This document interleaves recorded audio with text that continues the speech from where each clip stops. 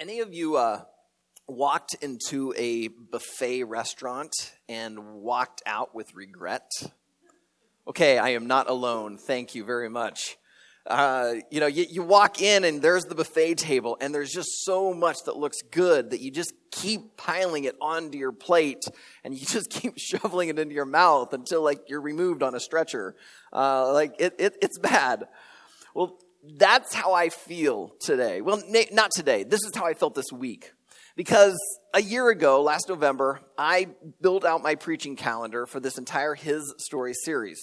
And on this particular Sunday, I said that I was going to talk about the New Testament epistles. A year ago, that sounded like a great idea. But when I sat down to begin studying, I realized this is foolishness. And I have no one to blame but myself. Because it's like a preaching buffet. You walk up and you just see all of these New Testament letters. And you just want to keep piling on passage after passage after passage. And my fear is that if I do that today, you're going to be the ones walking out with regret. So what we're going to do is we're going to go into one book of the Bible at one section. And we're going to see why one author wrote his letter to his readers. Because I believe that as we look at his reasoning for writing his letter, it's going to actually explain why all of the epistles were written. So if you brought a Bible, open it up to 1 John chapter 2. 1 John chapter 2. As you're turning to 1 John 2, let me just explain. An epistle is just another word for letter. All right? The New Testament is comprised of the first four Gospels, Matthew, Mark, Luke, and John, then one book of history, the book of Acts, which we looked at last week. Then you come to these letters, the epistles. The way they are arranged is simply by author and then size. So the Apostle Paul wrote the most number of letters that we have recorded in the scriptures. And so therefore his letters get put first. And they just start with the largest and they just work their way down to the smallest. First you have a section of letters written to the churches. Then there's 4 letters written to individuals. 3 of those letters are written to pastors. And so they're known as the pastoral epistles. And if you want to sound really fancy, you just talk about Paul's letters as being the Pauline epistles, and you'll sound like you'd graduated from seminary. After the Pauline epistles comes the general epistles. This is other epistles written by other authors. Then they too go down by size. So you start with Hebrews, then down to James, and then 1 Peter, 2 Peter, 3 Peter, 1 John, 2 John, 3 John, and Jude. If you were to look at some of the size, you'd see that Jude is larger than 2 and 3 John, but 1 John is actually larger than Jude, so that's why you get 1 John, and then they just lump his letters together, and then you conclude with Jude before you get to the apocalyptic nature of Revelation. So this is the epistles, all right? We're going to go into 1 John chapter 2 because in his letter, he says some reasons of why he's writing to his audience. And as I said, I think that his reasons for writing help explain why all of the epistles were written. And what we're going to discover is that, as we've been seeing through this entire history series, that the epistles do what the rest of the Bible do. They point to Jesus. All right, so I've asked Ed to come and read to you 1 John chapter 2, verses 1 through 14. So if you will read silently along as he reads aloud. My little children, I'm writing these things to you so that you may not sin. But if anyone does sin, we have an advocate with the Father, Jesus Christ the righteous. He is the propitiation for our sins, not only for ours, but also for the sins of the whole world. And by this we know that we have come to know him, if we keep his commandments. Whoever says, I know him, but does not keep his commandments, is a liar, and the truth is not in him. But whoever keeps his word, in him truly the love of God is perfected. By this we may know that we are in him. Whoever says he abides in him ought to walk in the same way in which he walked. Beloved, I am writing to you no new commandment, but an old commandment that you had from the beginning. The old commandment is the word that you have heard. At the same time, it is a new commandment that I am writing to you, which is true in him and in you, because the darkness is passing away, and the true light is already shining. Whoever says he is in the light and hates his brother is still in darkness. Whoever loves his brother abides in the light, and in him there is no cause for stumbling. But whoever hates his brother is in the darkness and walks in the darkness, and does not know where he is going, because the darkness has blinded his eyes. I am writing to you, little children, because your sins are forgiven for his name's sake. I'm writing to you, fathers, because you know him who is from the beginning. I'm writing to you, young men, because you have overcome the evil one. I write to you, children, because you know the Father. I write to you, fathers, because you know who is from the beginning. I write to you, young men, because you are strong, and the word of God abides in you, and you have overcome the evil one. All right. Thank you. All right, so in that section that Ed just read, I see 4 things that John is kind of unintentionally pointing out for why he's writing his letter. 4 things. The first one is that the epistles protect. He's aiming to protect his readers. Look there at that first part of verse 1. He says, "My little children, I'm writing these things to you so that you may not sin." Now, he's not really writing to little children, all right? This is not a bunch of preschoolers who are getting this. He's writing to a church. But he has such affection for them that he uses this term of endearment, and he calls them my little children. He feels like a father, and like a good parent, he wants to protect his children. Right? Good parents do not let their children go play in the middle of the interstate, no matter how much the child protests. You know, a good father does not let their child touch the little red coils inside the toaster.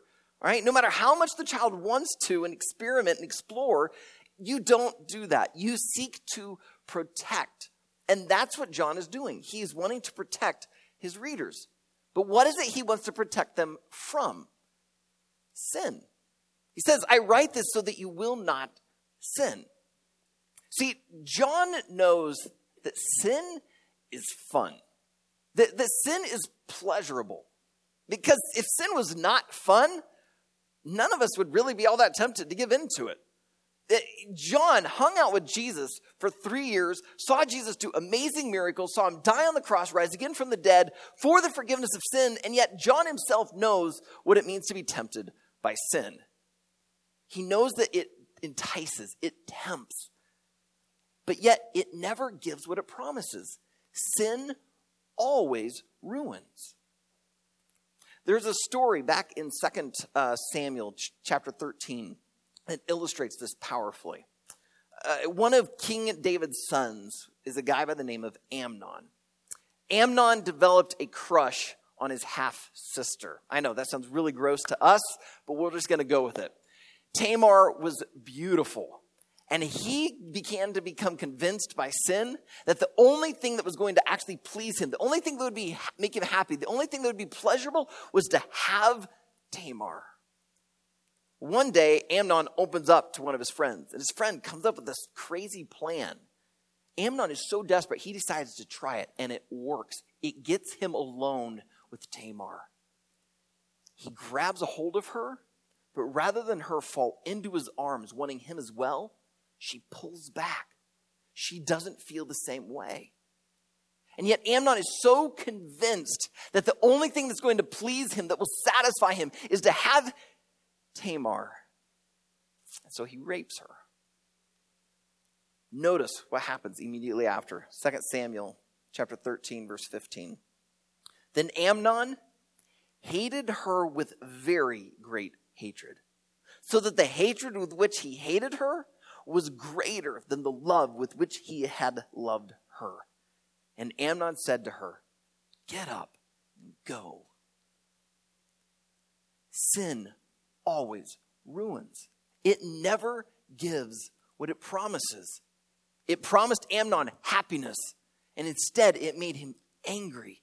He thought that she would be everything that he needed, and then he takes her virginity from her, and now he can't even stand to see her.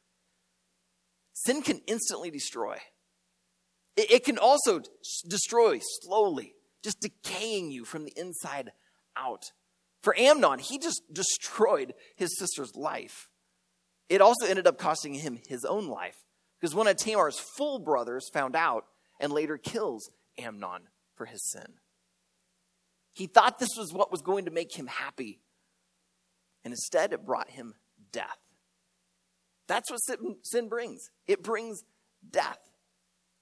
And if John, who could hang out with Jesus for 3 years, see him die on a cross for the forgiveness of sin, rise again from the dead, and still be tempted by sin, he knows how dangerous sin is. And that's why, like a father, he writes.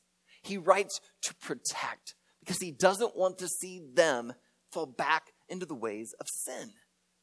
Sometimes we look at the salvation story, the gospel. We're like, oh, I'm forgiven. So therefore, we just think we can go and do whatever we want. In fact, I remember years ago, we had an exchange student who was living in my hometown. This was my senior year of high school. And he admitted and confessed that they would go to these houses, lock all the doors, and they would party like all weekend long. And then they would release them to go to the 5 o'clock mass on Sunday, where then they could go and confess all of their sin. They just like, oh yeah, it's no big deal what we do, because we'll just go and confess it. They like presumed upon God. And yet, they were just slowly destroying themselves.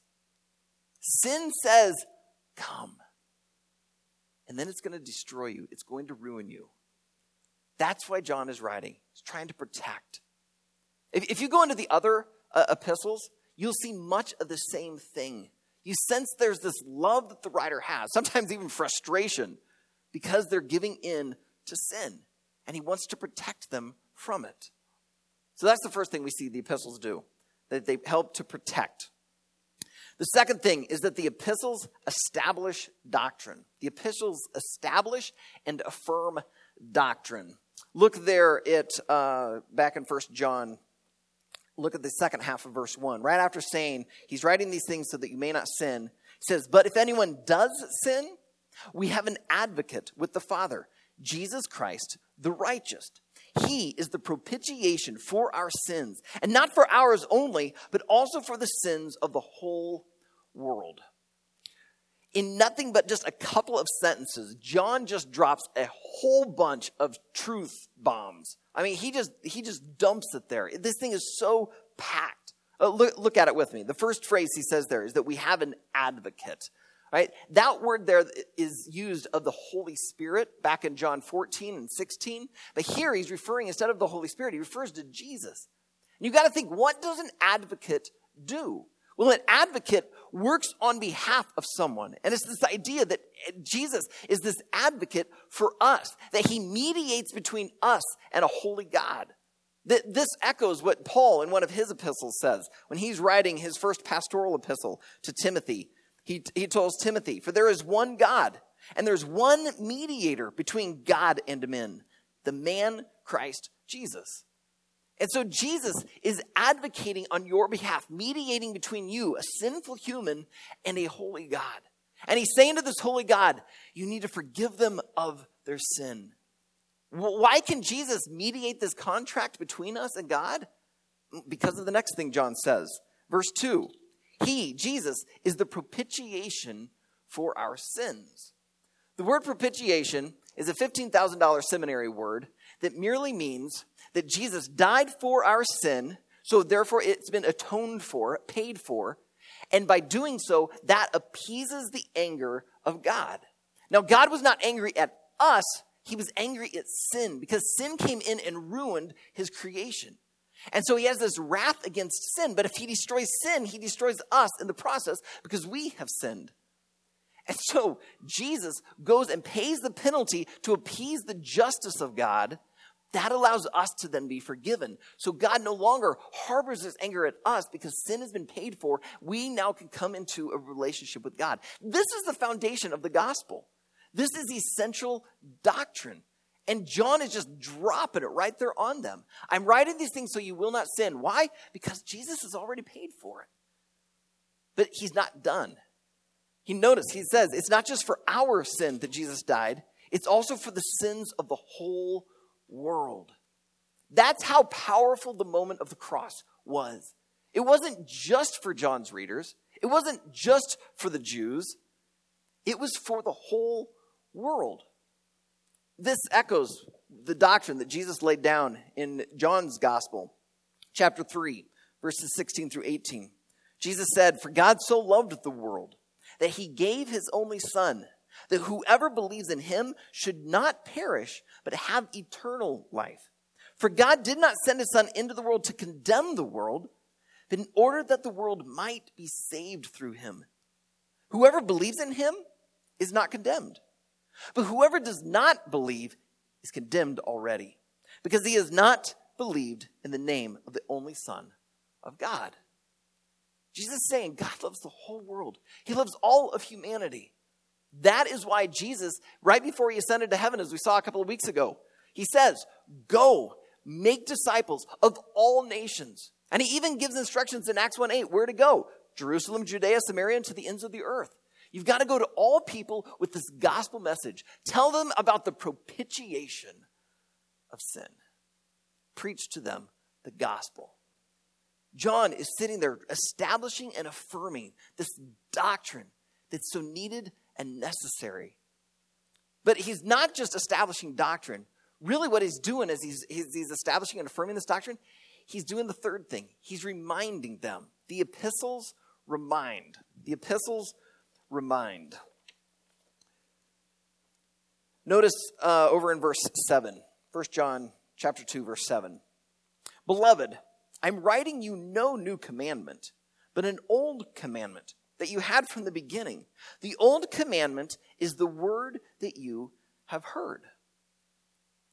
I don't know about you, but so often when I hear the word teaching, I think of teaching as trying to learn new concepts. You know, kids, you go to school and you have a teacher, and the teacher's supposed to be teaching you new concepts. You know, I listen to a lot of podcasts. Often I'm trying to learn new things. But what's so interesting about the epistles is that they're not sitting there spending tons of time trying to teach new stuff as much as they're trying to remind them of old stuff. I mean, notice what John said there. He says, I'm not writing you a new command. This is an old command. You already know this, he says. Why is he trying to spend this time reminding them? Because he knows that humans are incredibly forgetful creatures. It's embarrassing how forgetful we are. And I'm not talking about, walking into a room and forgetting why you walked in there, or, like where you put your keys or where your homework is. No, I'm talking about like forgetting core things. Like the woman who has the affair with a coworker. She forgot her vows in that moment. Or the student who lies to their teacher about where their homework is. They forgot in that moment the things their mom and dad taught them about honesty. Or the person who takes their own life. They forgot how much they were worth and how much they're loved. It's really sad how forgetful we are. How we can forget these core truths. And it leads us into bad things. That is why John is writing them. And he says, I don't have to tell you anything new. I just need to remind you. I need to remind you of this core doctrine. And it will help you and protect you. Notice particularly how he reminds them down in verses 12 through 14. Starting in verse 12, he says, I'm writing to you, little children, because your sins are forgiven for his name's sake. I'm writing to you, fathers, because you know him who is from the beginning. I'm writing to you, young men, because you have overcome the evil one.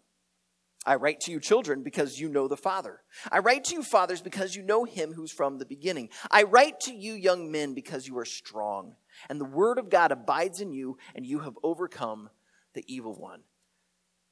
Notice, twice he writes to children. Twice he writes to father. Twice he writes to young men. He's repeating himself. To the children, he says, your sins are forgiven. He's writing to Christians. They already know this. Yet he reminds them, your sins are forgiven. And part of how do they know their sins are forgiven? Because they know the Father.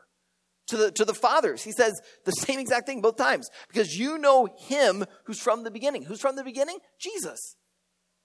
And then to the young men, he says to them twice, you've overcome the evil one. How so? Because you're strong, because the word of God abides in you. He is not telling them anything new. He's reminding them of what they should already know. Because what he's doing is that by reminding them of these things, he's really not just reminding them what they know, he's reminding them who they are. He's getting back to identity. Everything you do of how you view yourself. And so if you view yourself as being really weak and pathetic and not very smart, then you're not likely going to speak up in class or at the meeting. If you view yourself as being God's gift to the entire world, you're going to walk around like an arrogant jerk. Everything you do in life is based out of your identity. And John knows if he can help his readers get their identity in the gospel, then they will know this doctrine that's been established, and they will be protected. So this is what they do. They sit there and they give all these reminders of who you are in Jesus. Because once you know who you are in Christ, it will then affect the way you do and think. And that leads then to his fourth point. And this is the point of our entire His Story series, that the epistles, like the rest of the scripture, point to Jesus. The epistle writers point to Jesus. Back in the 80s and 90s, there was a movement within evangelical Christianity that was a bit of a reaction to some of what had been happening. A lot of the sermons of the day had really started to become very lofty to the point that those who didn't know Jesus and weren't familiar with the Bible didn't understand it. It felt so distant, and they kind of pulled away. And because some of these pastors have a heart to help those who don't know Jesus to find him and follow him, they began to put their sermons into very practical ways.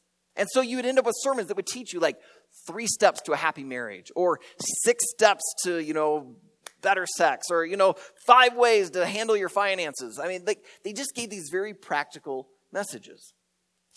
And in some ways, I can't blame them, because if you go and you sit there and read through the epistles, you'll find stuff on marriage, on parenting, on finances. I mean, all sorts of topics are discussed in the epistles. And so in some ways, it made sense. One of the byproducts of it is that people would then start going through and picking and choosing the different verses that they wanted to start to make the case that they wanted to make. And sometimes what ended up getting left out was Jesus. And you ended up with just a really nice moral message, but they didn't give you the motivation behind it.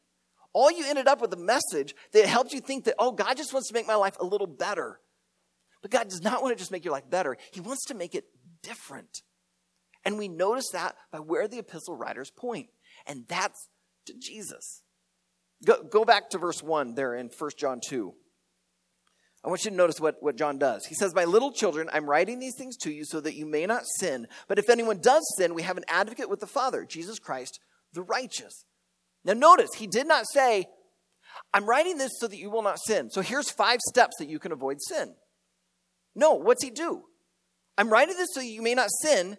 But if anyone does, we have an advocate." Who's this advocate? Jesus. Immediately, he points you to Christ. And he doesn't stop. If you keep going. He, Jesus, is the propitiation for our sins. And not for ours only, but also for the sins of the whole world. And by this we know that we have come to know him, Jesus, if we keep his commandments. Whoever says, "I know Jesus," but does not keep Jesus' commandments is a liar, and the truth is not in him. But whoever keeps Jesus' word, in him truly the love of God is perfected. By this we may know that we are in Christ. Whoever says he abides in Jesus ought to walk in the same way in which Jesus walked. Do you see it? Over and over and over and over. He keeps pointing you back to Christ. And it isn't because it's not important to think about marriage or parenting or any of these other things. The reason he's pointing to Jesus is because the gospel is supposed to be your motivation for all of these things. When your identity is wrapped up inside of the gospel, it begins to affect then how you do your marriage. It affects the way you parent your children. It affects the way you interact with your peers at school. It affects the way you do your job. And so you don't use the epistles to try and find, oh, how do I live my life a little better? You go to the epistles to figure out, how do I follow Jesus? Because Jesus will guide you into how to live your life. That's what John is trying to do.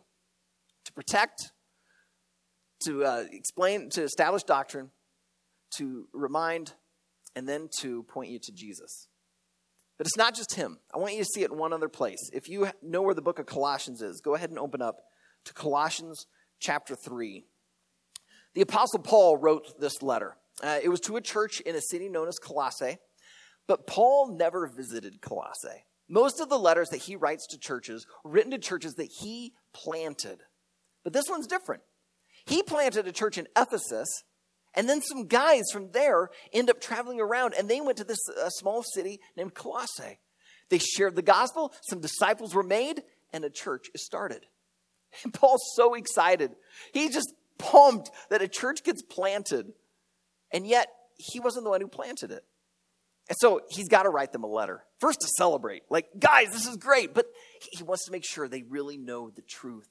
And so as he writes his letter, he starts re-explaining the gospel. And right in the middle of chapter 3, it comes to this place where he wraps it up. In verse 11, he says that Christ is all and is in all. In other words, it's all about Jesus. He's pointing to Jesus. So because it's all about Jesus, he says this, starting in verse 12. Put on then, because of Jesus, put on then as God's chosen ones, holy and beloved, compassionate hearts, kindness, humility, meekness, and patience, bearing with one another. And if one has a complaint against another, forgiving each other, as the Lord has forgiven you, so you also must forgive. And above all these, put on love, which binds everything together in perfect harmony. And let the peace of Christ rule in your hearts, to which indeed you were called in one body. And be thankful.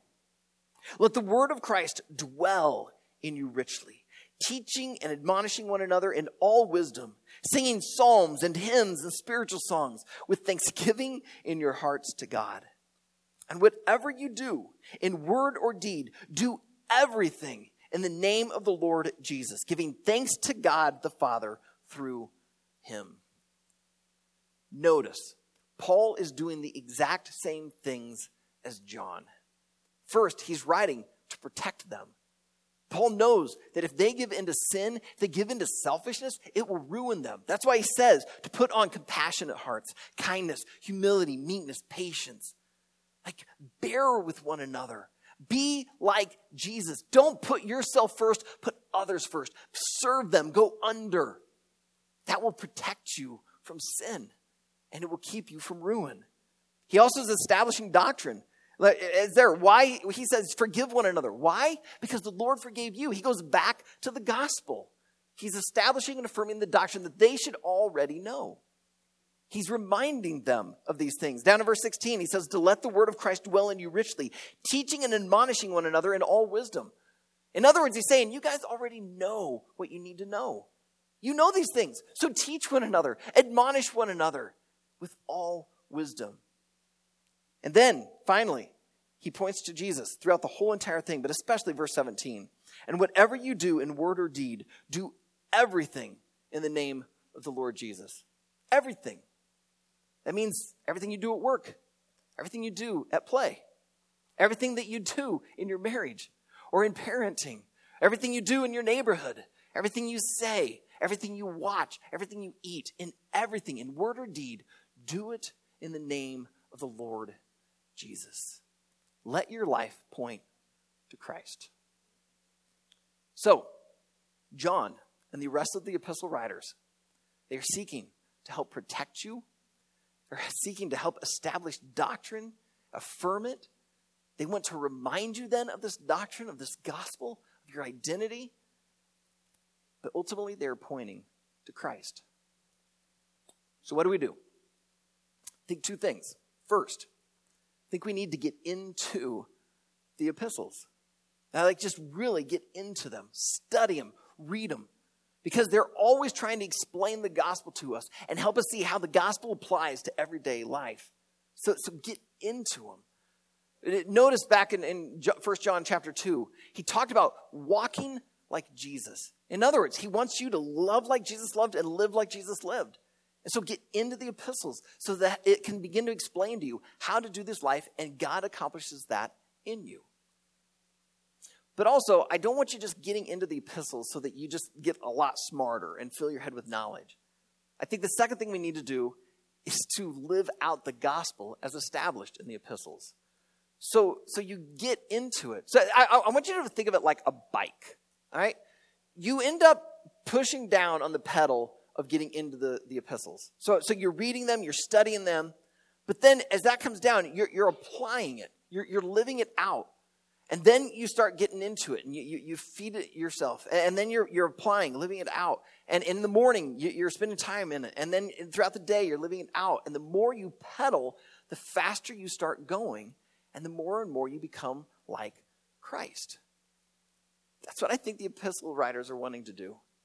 They're writing these letters to protect you, to establish doctrine in your life, to mature you in Christ, to help you be reminded of your identity in the gospel.